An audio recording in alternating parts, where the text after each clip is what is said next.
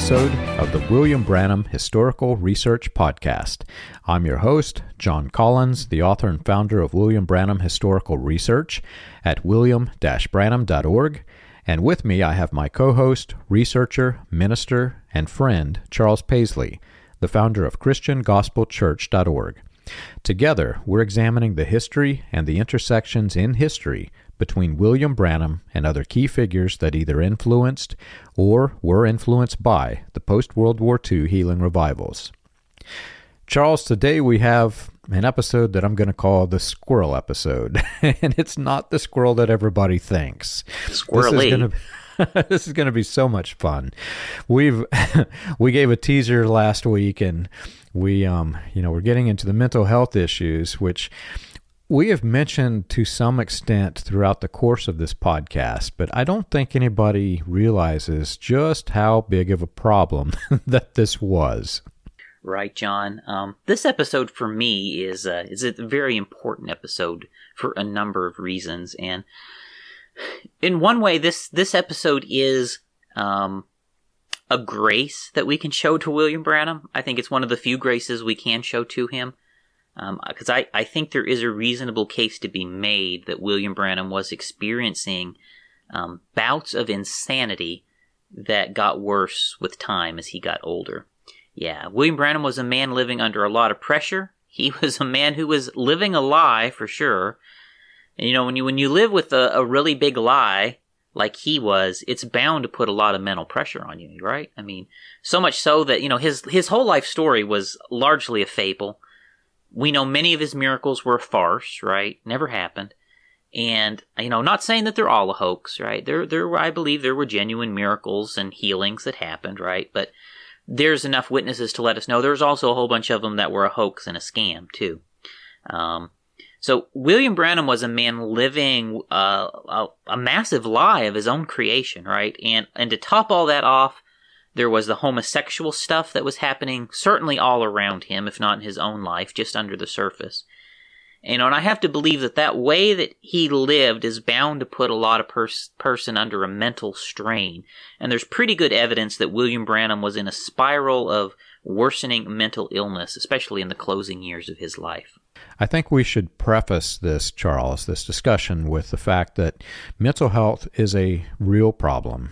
Even in America, this is a real problem because I have family who have mental health issues, and I've seen firsthand what happens whenever somebody goes through this. It is the most tragic thing that can happen in a family whenever somebody is suffering.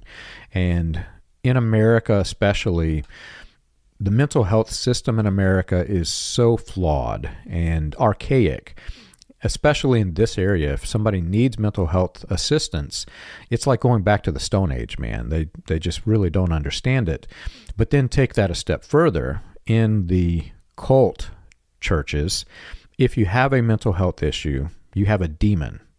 And I remember I was going through depression, severe depression, and I sat down with a minister locally, and I was explaining to him that, I'm really, really struggling. And at that time, I kind of knew it was depression, but I didn't know, I'd not studied depression, so I didn't understand it fully. And my family just really didn't talk about it much. And I was telling him about it, and I think I've mentioned it on the show. He said, John, just be careful. Don't go and get the depression medications because there's a demon in those. I've seen time and time again somebody who takes the the medication for depression and they leave the message, John. And it's very scary when you're in the cult. Oh my gosh, there's a demon in a little pill. It's like the Matrix. You've got the red pill and the blue pill, right? Well, in the cult, mental health is taboo. You don't talk about it. My aunt has had mental health issues. Everybody in this area knows about it. But I've got other family members and friends that have had it. And if you're a family who is in the cult and you have a person that you can keep private. Don't let everybody else know. They're going to keep it a secret because everybody else is going to think they have a demon, which is so wrong. The family needs the help and support of everybody in their peer group. But the cult trains you to believe that mental health is a demon, not knowing that William Branham himself had severe mental health issues, levels beyond, what I experienced. Right. We had the same thing where I come from, John. People were actively discouraged and condemned for this sort of thing. I'll tell you just one little story maybe before we start talking about William Branham. There was a woman in our church who, was roughly my age. She had some children and a husband, and her husband died unexpectedly of a heart attack at a fairly young age, and she was left a widow with 2 children.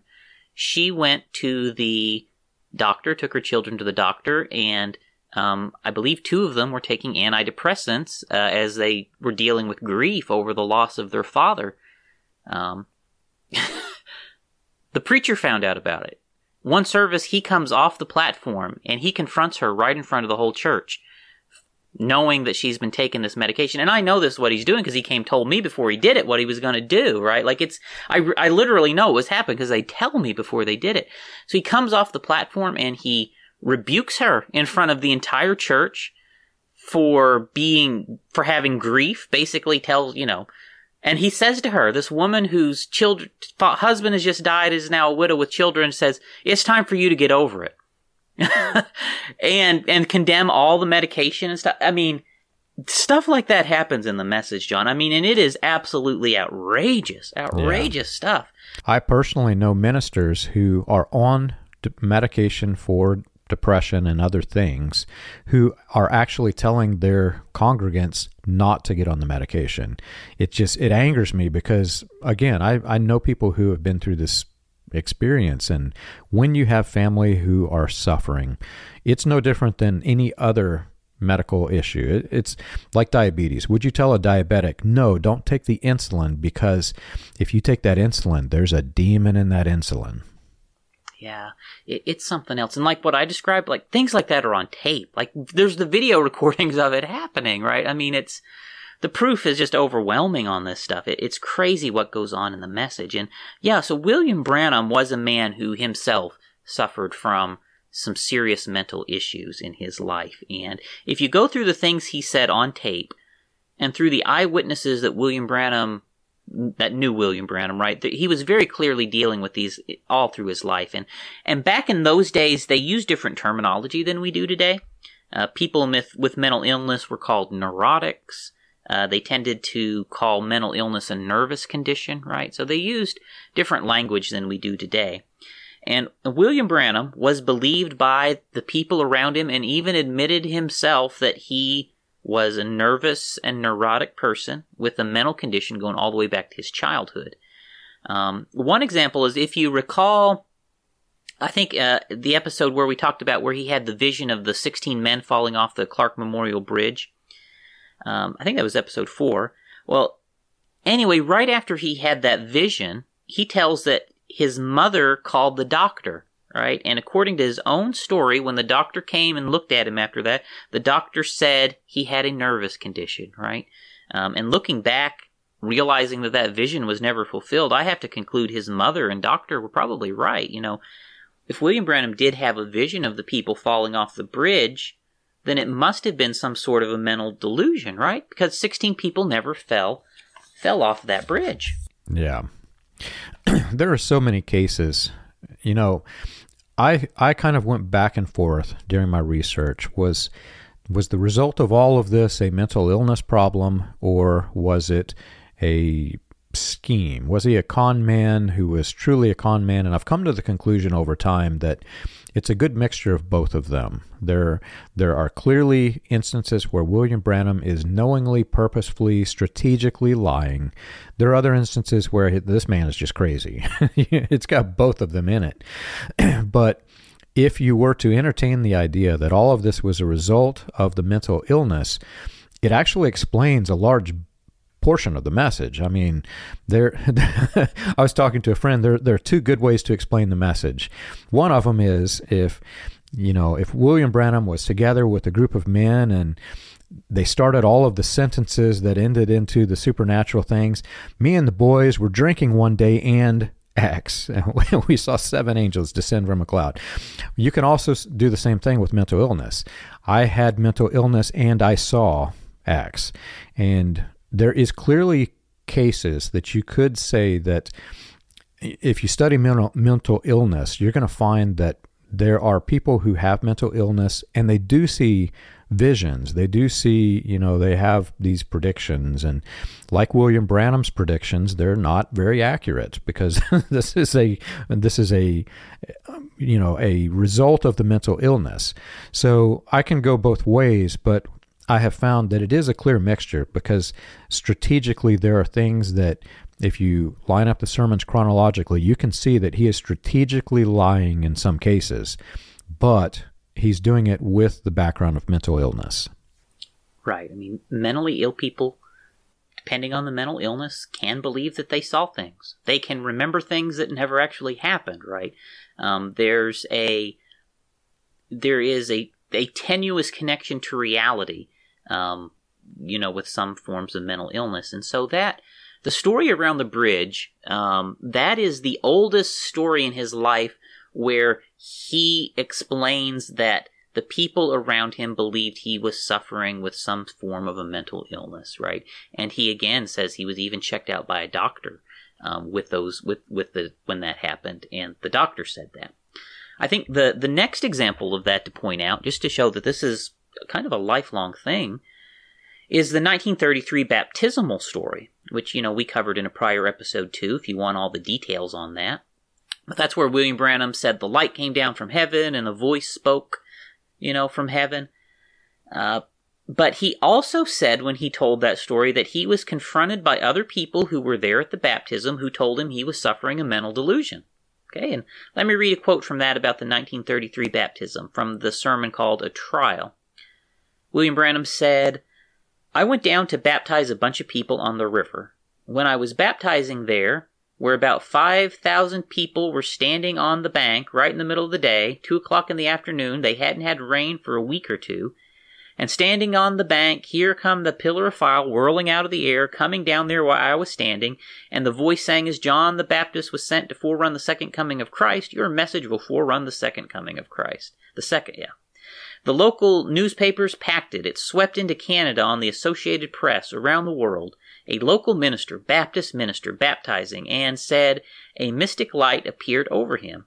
The very one that they caught the picture here. And done it in Germany and everywhere. And it's done. Okay, so I'll just point out there's not a fact there that William Branham said is right. Right? This is all, none of that happened. Okay, there's proof. You can go back to the prior episodes where we covered that. But then he says, "My pastor said to me, 'Billy, what kind of dream did you have? You know you didn't see.' I said, 'There's hundreds of people standing there witnessed it. And they'd come down, they said, 'Oh, that's just a mental delusion.'" So William Branham, to me, very clearly in this quote, is saying that the people who were at the baptism with him told him he was dreaming or told him he was having a mental delusion at that time. So I think that's just an unmistakable thing that he was being accused of this from the early days in one sense. Yeah. And ministers in the cult of personality, they're all aware that William Branham had severe mental health issues. They're all aware of it. William Branham says it himself on recording. What's interesting is that these same ministers, they covered up. They do not want their congregation to know that man that we follow was crazy. But William Branham himself, like you said, he mentions having it at a very early age.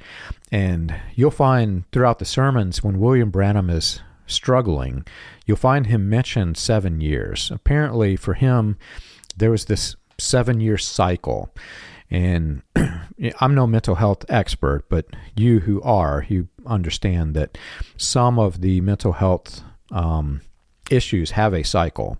Bipolar instance has a cycle. There's different mental health illnesses that have a cyclical effect. And William Branham says every 7 years. This quote from 1965, right near the point of his death, and interestingly, at this almost the same exact time that he says that the Elijah of this day is the Lord Jesus Christ. He says, "I've been a neurotic all my life." In other words, I've had this mental health issue. As a little boy, there was something that struck me, and it scared me. About every 7 years, it would happen to me. What he's referring here to is something very significant, because if you get scared, it's not going to really stick with you. But if you get scared and you either get institutionalized or you have to go see a professional for it, which he admits that he did, that's significant. And he's saying that every 7 years this is happening. So if you take William Branham's lifespan and you divide it by 7 years, which it's probably an approximation, but it's about 8 times. So 8 times during his life, he was either institutionalized or he had to go seek professional medical help for his mental health illness. Yeah, and he even says on tape, I believe in that same sermon, that he was currently in the 8th bout of this, right? So, yeah, I mean, right. About 8 times. So, William Branham, yeah, he was very unmistakable, I think, in what he said about this. And I think, kind of chronologically, the next mental health breakdown to mention is the one that William Branham talks about suffering when his first wife died. And, we explored that episode of Where My Sorrow Started. That's a good one if you want to check out all the details there. But when William Branham's wife and daughter died, a true analysis of it would seem to indicate that William Branham actually played a role in contributing to their death, actually. That appears to be the true story. If you actually look through the facts, you look at the actual government records and obituaries and so forth, it don't match the stories that William Branham told us, and he played at least a minor contributing role in what happened to their death. And so William Branham says on tape that he made multiple suicide attempts after his wife and daughter died. And I know from eyewitnesses that William Branham was definitely having some serious mental issues when that happened. Let me read you one of William Branham's accounts of the multiple suicide attempts he made. He said, "I said, 'Oh God, why did you take that precious little thing from me? Here I am left alone in this world, me and the boy to wander around. I said, why did you take her, Lord? I got so worked up till I said, Sherry, honey, Daddy's coming to see you this morning.' And I pulled off my rubber glove." So he's working on the power lines as a power line worker. "I pulled off my rubber glove. There laid 2,300 currents running right by me. Break every bone in your body. I said, gone crazy. Pulled off my glove and I said, Sherry, Daddy's coming to see you. I can't stay away from you any longer. I said, God, I hate to be a coward, but I can't stand it. My heart's a-breaking. I can't stand it.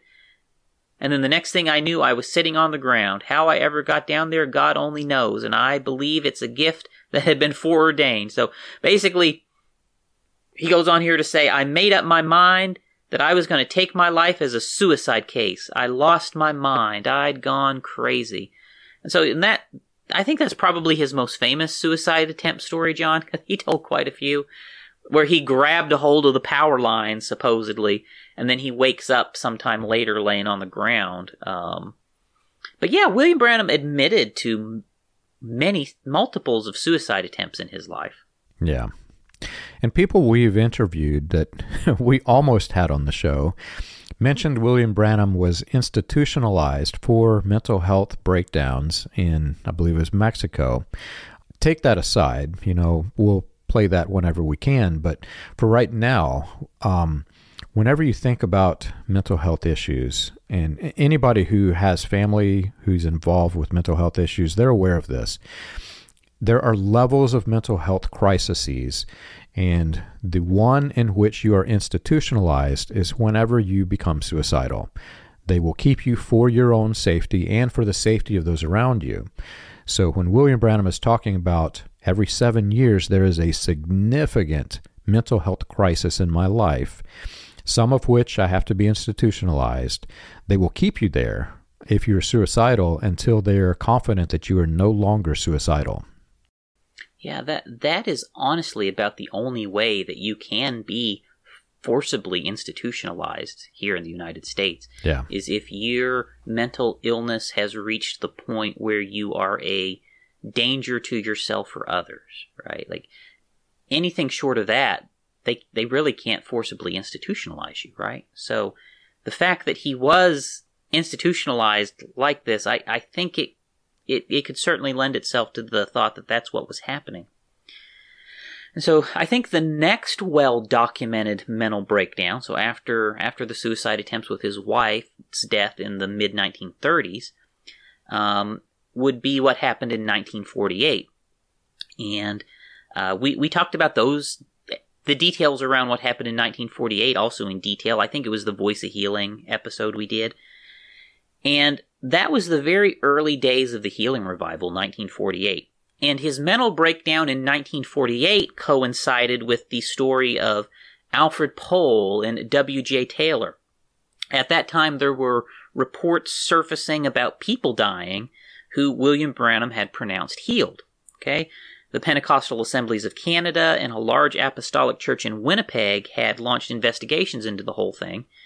And based on their preserved testimonies, it's pretty clear that those investigations concluded the allegations were true and that a bunch of people really did die instead of getting their healing after William Branham pronounced them healed, right? Yeah. So that's what's happening in the background that time in 1948. And as that happened, William Branham had another serious mental health crisis. In the summer of 1948, he had to quit touring, and he claimed to go to the Mayo Clinic for treatment at that time. And William Branham shared on tape many, many times that the story about going to the Mayo Clinic. And I think, John, that just about every single time he told that story, he told his audiences that the Mayo Clinic diagnosed him with an incurable mental illness, right? Let me read just one of the times that he mentioned this on tape. William Branham says here, "The Mayo brothers the next day examined me, said, 'Your father was an Irishman, he drank. Your mother being a half-Indian, that makes you almost a half-breed. So you're just a nervous wreck, and you'll never be out of it. Said, otherwise you're healthy. But that's something in the soul of man that cannot be controlled,' right? So, there again, by William Branham's own confession, he was really diagnosed with an incurable mental illness by the Mayo Clinic. You can find him tell that story many times. And so that happened in 1948. And so just think about that, okay?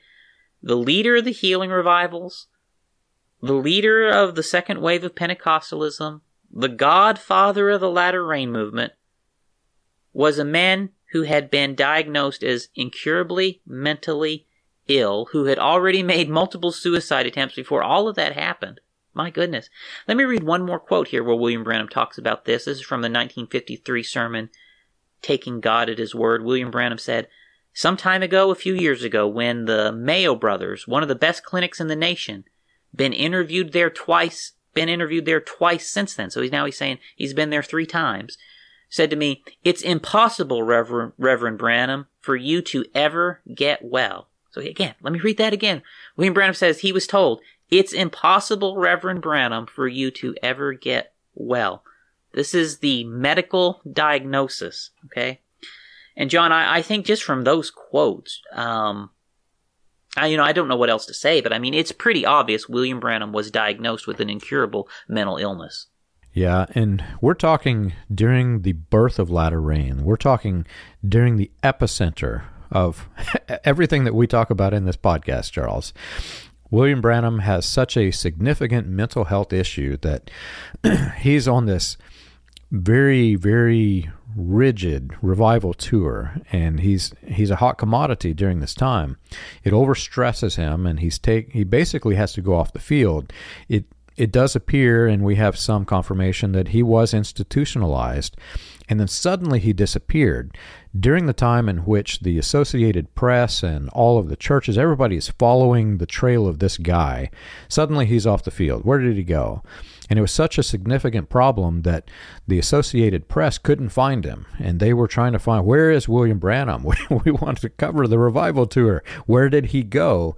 And they wrote back home to Jeffersonville, and I've got a newspaper article that I'll put up on the screen, but the article did confirm with the family, Reverend William Branham is very much alive, and they were checking.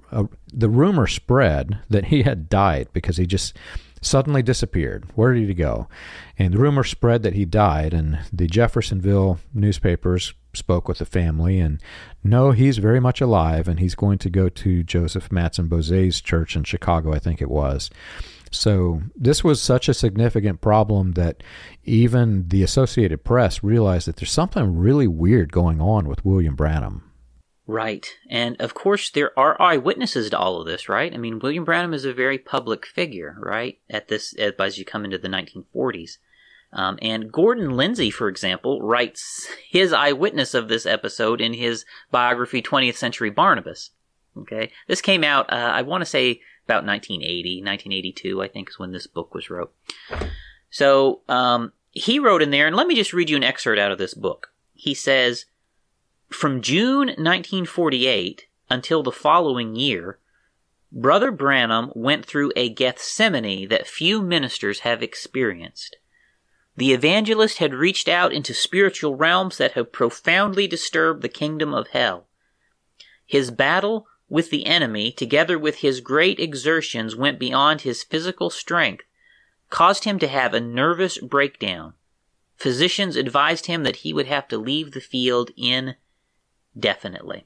Okay, so that's Gordon Lindsay's account of the 1948 mental health crisis. And so William Branham's doctors told him he had to stop preaching indefinitely, right? Coincides with William Branham saying the doctors told him it was impossible for him to ever be cured. So mental illness is something that we can have sympathy for, right, John? I mean, it's something where people need support, they need care, right? And I don't want to downplay that. But someone who is suffering a mental illness is not someone you want to trust as the voice of God. It's not someone you want to put in a position of unchecked authority and power. But that is exactly what happened. This message cult was built around the personality of a man who was profoundly and diagnosed mentally ill. It's one of the remaining problems that I have with Gordon Lindsay, because as we've examined during the course of the podcast, Gordon Lindsay was aware that this man was lying. He knew that King George was not healed by William Branham. These things that he's publishing, he knows he is publishing fiction. And yet he says this thing in reverence of William Branham.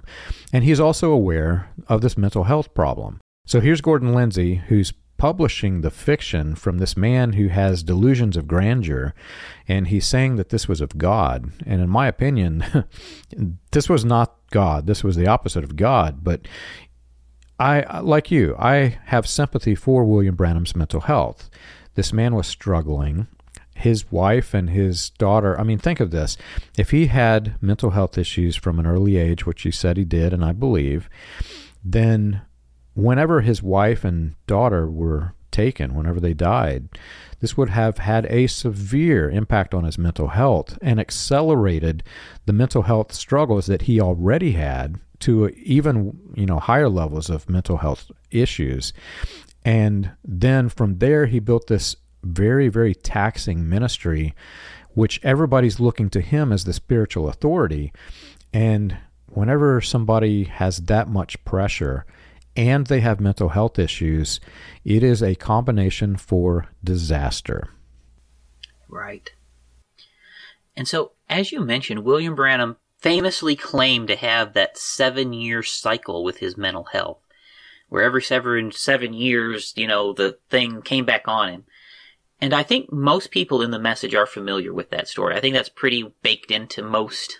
I think it was well known in my sect anyway, at least. I knew about it. So 1948, count 7 years ahead, that takes you to 1955, right? Right to the peak of the healing revival. And that is the year that William Branham met Jim Jones and started working with him, and Paul Schaefer, and working with him. And the wheels started to come off the healing revivals right in that period, leading up to the massive split in 1957.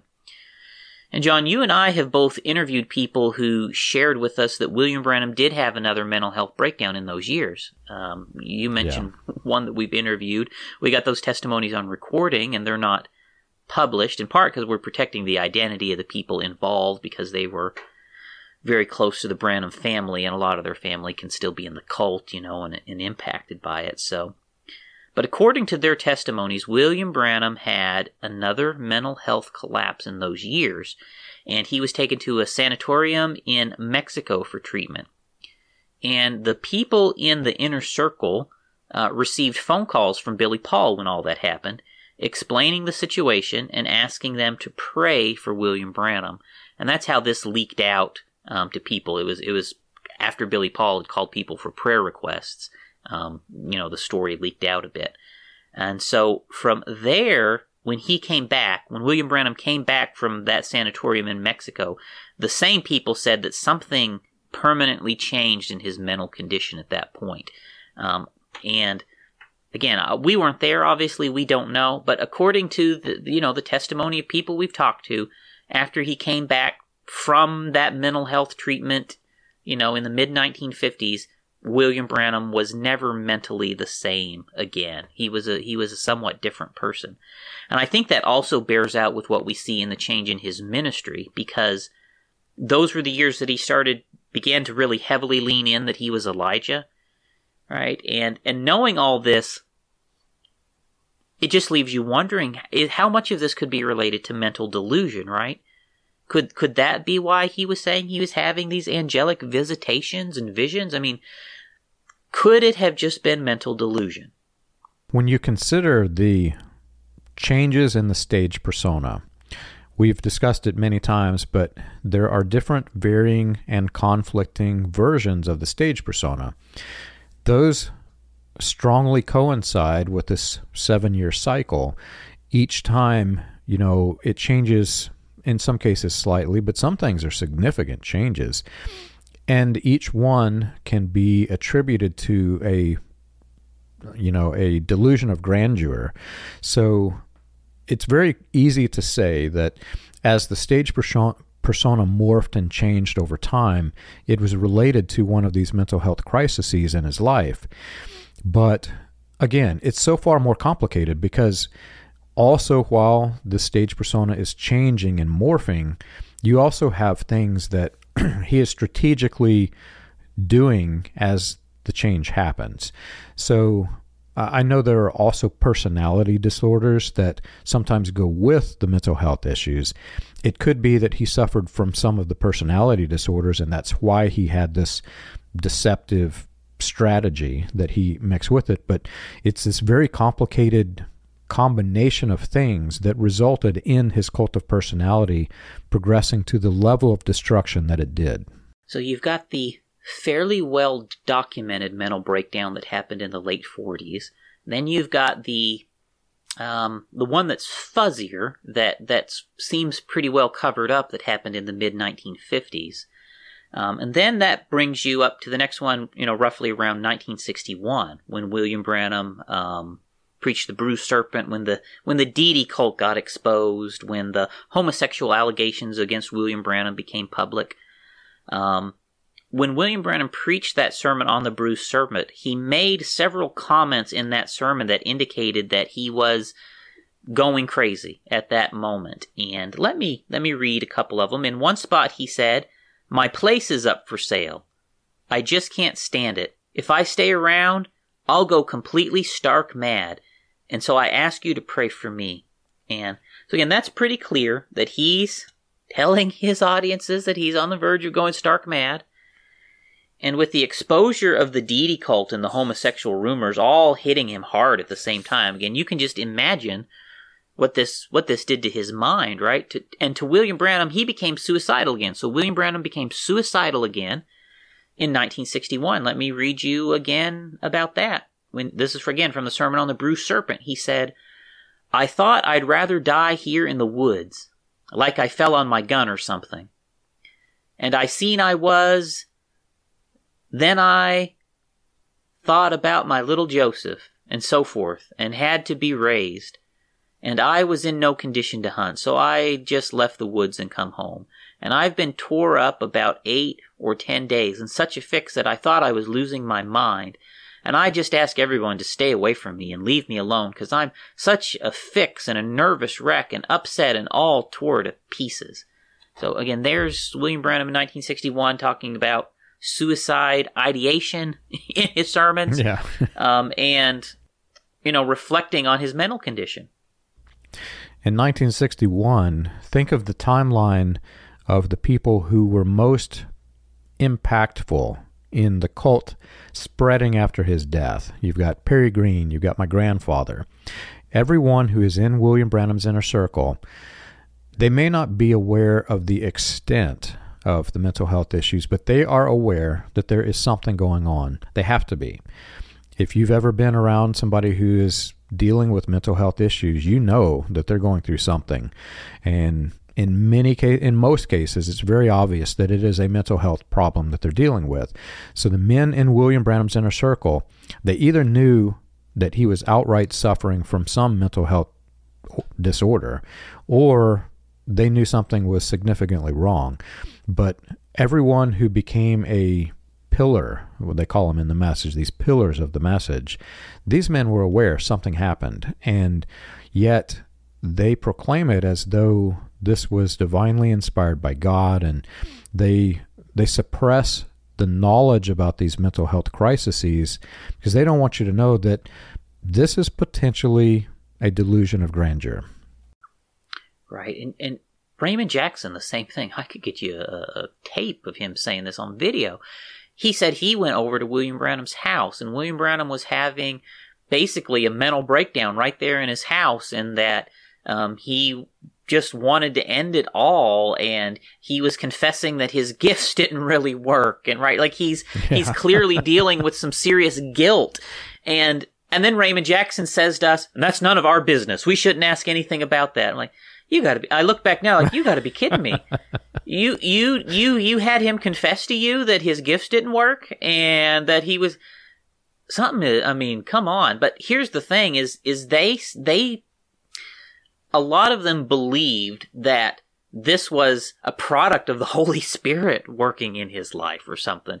Like this was just the burdens of carrying this huge gift and every, but I mean, I don't think God quite works that way, John. I mean, bad things like that don't come from God. I mean, the devil can do bad things to people, but God don't. The Holy Spirit does not give you mental delusions and make you break down and stuff. So it's something else. And, I think William Branham was very clearly in a bad mental state in 1961, and he announced to his entire following. Think about this. In 1961, he announced to his entire following that he was contemplating suicide. And I just wonder, how the old-timers rationalized it. But I think it's what I said, this is the pressures of the Holy Spirit on him or something. But if you think about it, if a preacher gets in the platform and he tells his church that he wants to go out hunting and give himself a hunting accident so he can die in the woods, very clearly you're listening to someone who is unstable, right? And let me read another paragraph here I got. This is from a mental health resource. I think this is really good. Just let me read this. It says, "Following a leader who is mentally ill can pose significant dangers and risks, both for the leader's followers and society at large. Mental illness can impair judgment, distort perceptions, and lead to erratic or irrational behavior. Such leaders may be prone to making impulsive and unpredictable decisions, potentially causing harm to themselves, their followers, and even innocent individuals. Their distorted thinking patterns and emotional instability can fuel divisive ideologies, leading to the promotion of harmful or discriminatory policies. Additionally, a mentally ill leader may struggle to effectively communicate or empathize with their constituents, hindering their ability to understand and address the complex needs and concerns of the people they are meant to serve. Overall, the dangers of following a mentally ill leader lie in the potential for instability, irrationality, and the perpetuation of harmful ideologies that can undermine the well-being and progress of a society. And so, I don't think I could say it any better than that. I'm fascinated with history, and especially ancient history. The Oracle of Delphi was known as, throughout the world, as the greatest prophetess of the ancient world. If you went to the Oracle of Delphi to find out all about the future, and it was the significant thing. Well, they have found that the priestess, or the Pythia, of the Oracle of Delphi, during her mantic sessions, was actually inhaling this ethylene gas, or is either a mixture of ethylene and ethane, from a naturally occurring vent in, underneath the temple. And so it was putting her into this altered mental state where it wasn't a vision of a delusion of grandeur, but it was just craziness, right? And people were taking the vague craziness and they were saying, this must be of God because this is insane. No normal person would say these things. And when you compare that to William Branham, who's got these mental health issues, and he himself is mentioning he is crazy or he's insane, and then you've got all of these men who are saying, this crazy must be of God because normal people don't say these things. It's so ironic that the two, and both clearly are not of God. These things are very explainable when you take the mental health state or the altered mental state, and it's something that you can go back as far back through time as you want to go. Crazy people have a strong influence on people who think it's not craziness, but it is spiritually divine. I think it is entirely possible and likely that's what's happening here with William Branham. People are mistaking episodic insanity with manifestations of the Holy Spirit. I mean, he's out in the wilderness and a sword appears in his hand. Magic sword. Okay. He's out, he's in Texas, but his mind tells him he was in Arizona under a cloud meeting Jesus, right? Yeah. So, I mean, is it possible that he's just mentally deranged, in some of this stuff? So, I mean, you can't completely rule it out. A strong argument could be made that the people who believed in the magic sword were also crazy. So, Charles, I hate to admit it, I must have been crazy. I know. There is sadly a high rate of mental illness among the message believers. I just hate to say it, but it's true. And I don't say that in a condemning way. I mean, I love the people in the message. And so, I mean, if you're all listening to this, I mean, I love those people. I mean, that's the whole reason I'm doing this, honestly, is because I care for them people enough to tell them the truth, but you feel bad for them. You really feel bad for them. So I think, John, this does bring us up to 1965. And I think there's a case to be made that, to quote William Branham, he was stark mad by the time you come to 1965. It's entirely possible that he was deeply off his rocker, and his followers were confusing his mental illness with supernatural visions. Okay, and I think the sermon on the wings of a snow white dove is probably the best example of that. And that was the last big sermon he preached just before he died, actually. And he told what is perhaps the most bizarre story of his entire sermon, entire ministry in that sermon. He described in that sermon his mental illness as an evil spirit that looked like a squirrel that jumped down his throat and sort of possessed him. And it's so ironic, John, that he claimed to speak squirrels into existence, right? So it's really weird that the demon which he thought possessed him was also a squirrel. So let me just read this. He says, "Any of you squirrel hunters know you can rub a stick up and down on a tree like that, and it'll scare a squirrel and run him out. if he's in the hollow. And I was seeing where that squirrel had been, and I thought, what kind of squirrel is that? And I rubbed it, and when I did, I looked over, and it was me then, about 38 years old. The little boy was gone.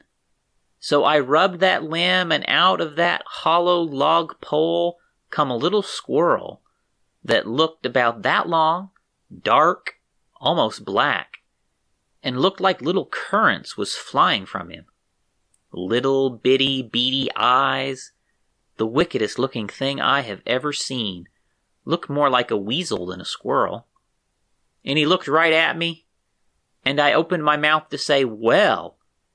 And when I did, before you could have batted your eye, he flew right into my mouth, went down into my stomach, and just started tearing me to pieces.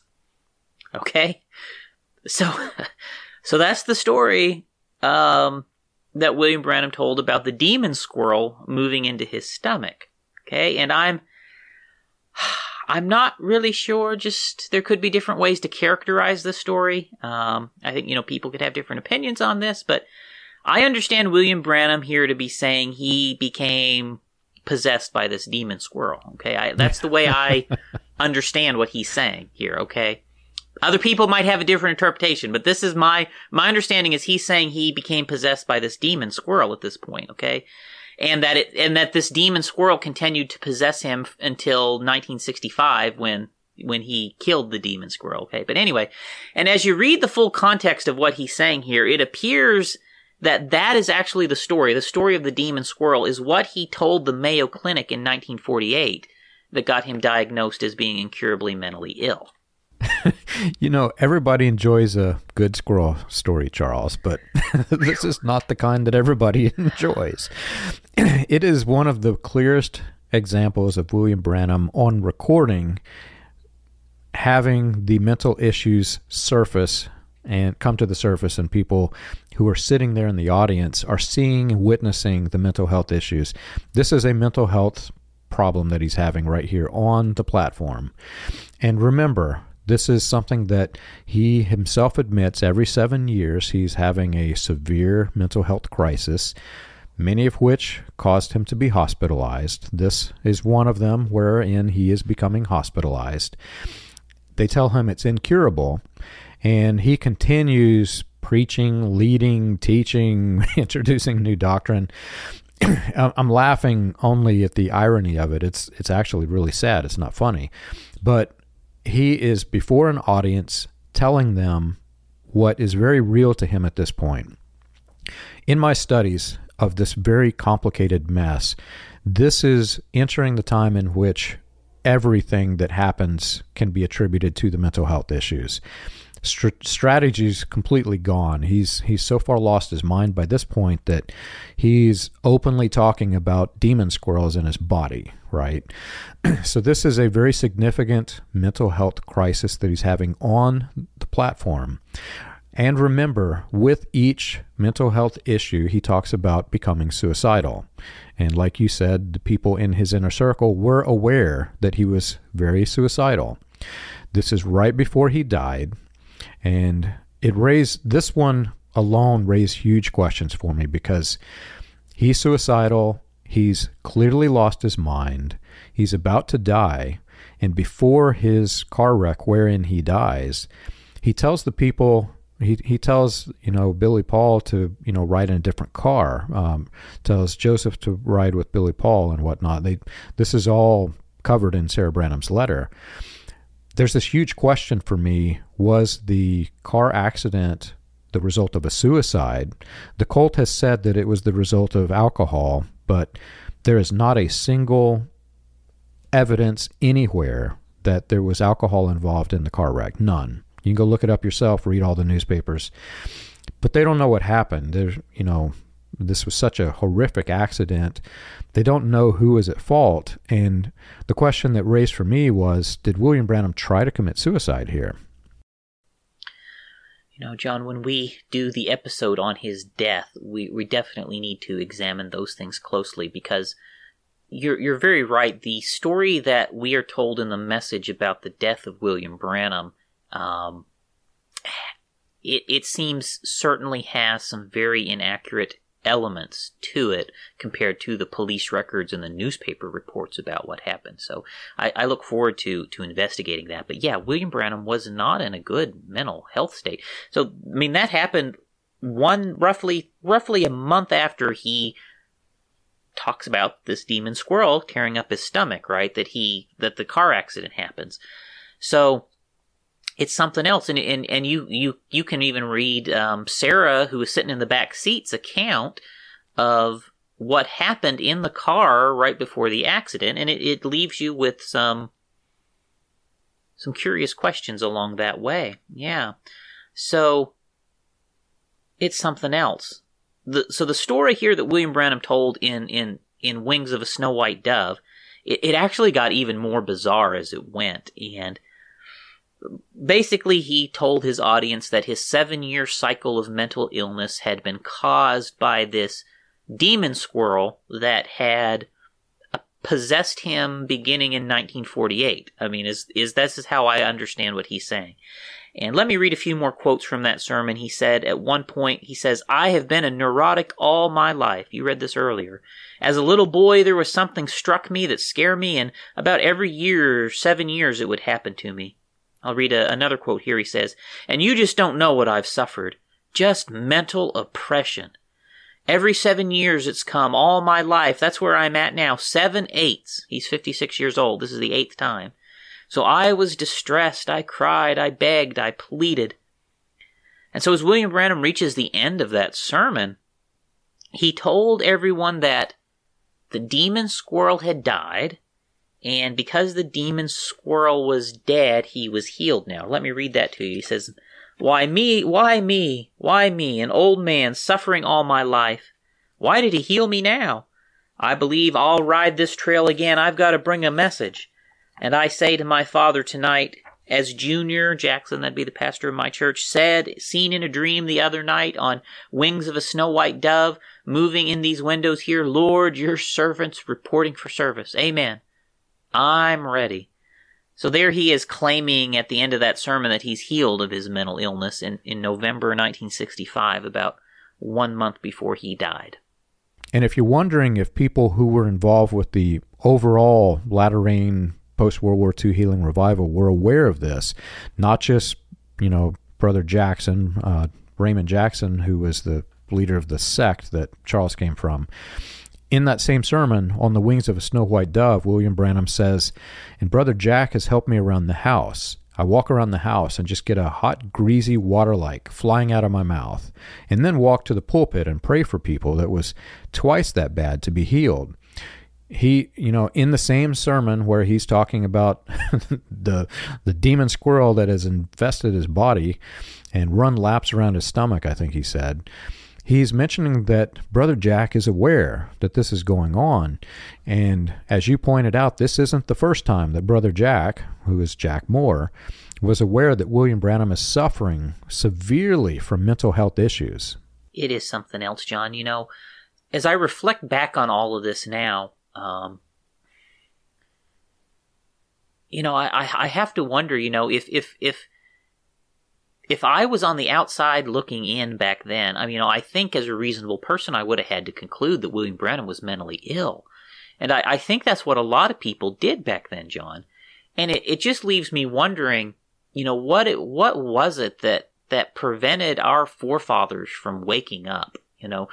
Some of our forefathers, John, were absolutely part of whatever crazy conspiracy stuff was going on, but others of them were totally bought into this. Like they believed it. They were true believers. I really believe that quite a number of them were true believers. And what allowed them to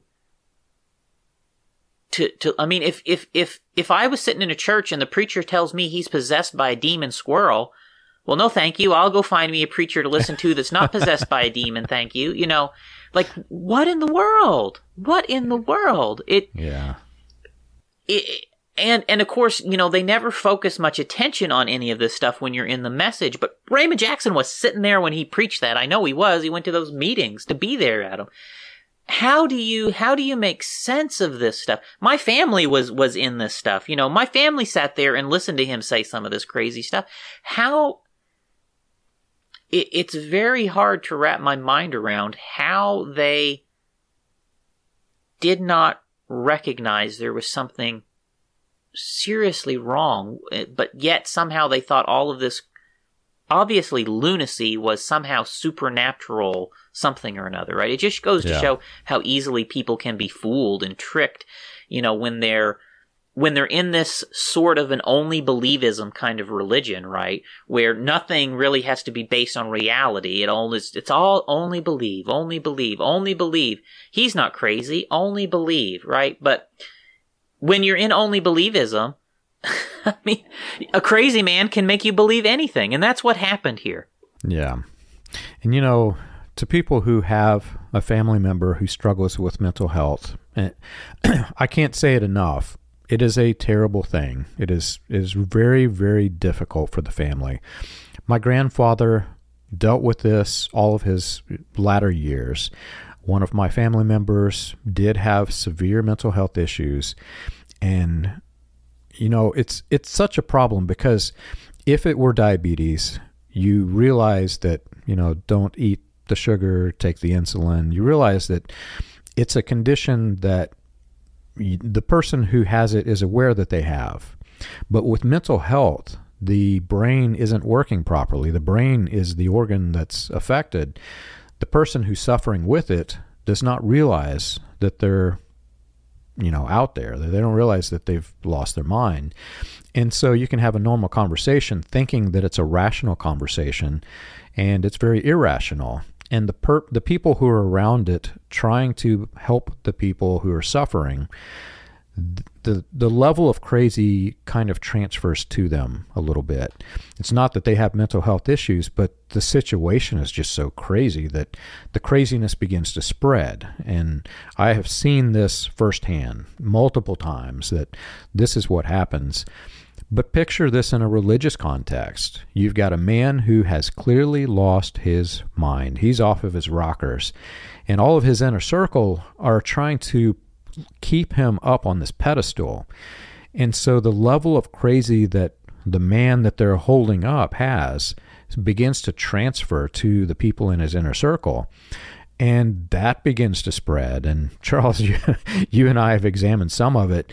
There's some pretty weird things that came out of the people who were in the inner circle who dealt with the crazy. Right. In any cult that has a strong central figure, the direction of the cult is to emulate the behavior of the central figure, right? So that's what happens in any sort of cult, right? Everyone gradually tried to become mirror images of the leader. And that is so problematic when you have a leader who is mentally ill, who is suicidal, who, you just think of how William Branham talked about committing suicide surprisingly a lot on tape, John. Now, I have read the New Testament. I mean, I never read the Apostle Paul thinking about committing suicide. I never read Peter thinking about suicide. I never read Jesus thinking about, those are not healthy things. Those are not healthy models of behavior, right? Yeah, I mean, the only real biblical model that you can even use in this case is Judas, who did commit suicide. But Charles, is that who you want to model your church after?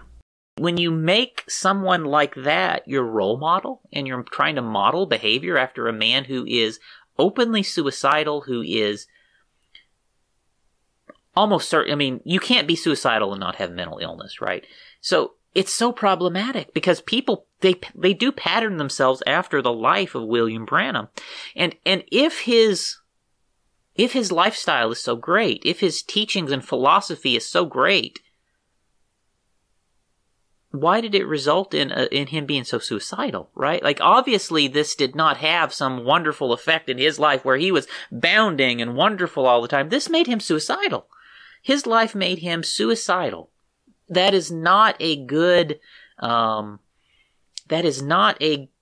witness of the performance and quality and outcome and product of his ministry, right? If it produces suicidal thoughts. There's one thing that you just said that I want to make sure that people hear, because It's probably the most powerful thing that you have said on this entire show, Charles. You cannot be suicidal without having a mental health issue. You cannot. If you are suicidal because of mental health. People in the message cult and various splinter groups, they try to separate this. They try to say, because many of these fundamentalist Christian religions believe that if you commit suicide, you're going straight to hell. That's what they teach. And it's so wrong, because this is a mental health issue, and they try to make suicide not a mental health issue. But if you are suicidal, you have a mental health issue. And William Branham, like you said, frequently mentioned that he was suicidal.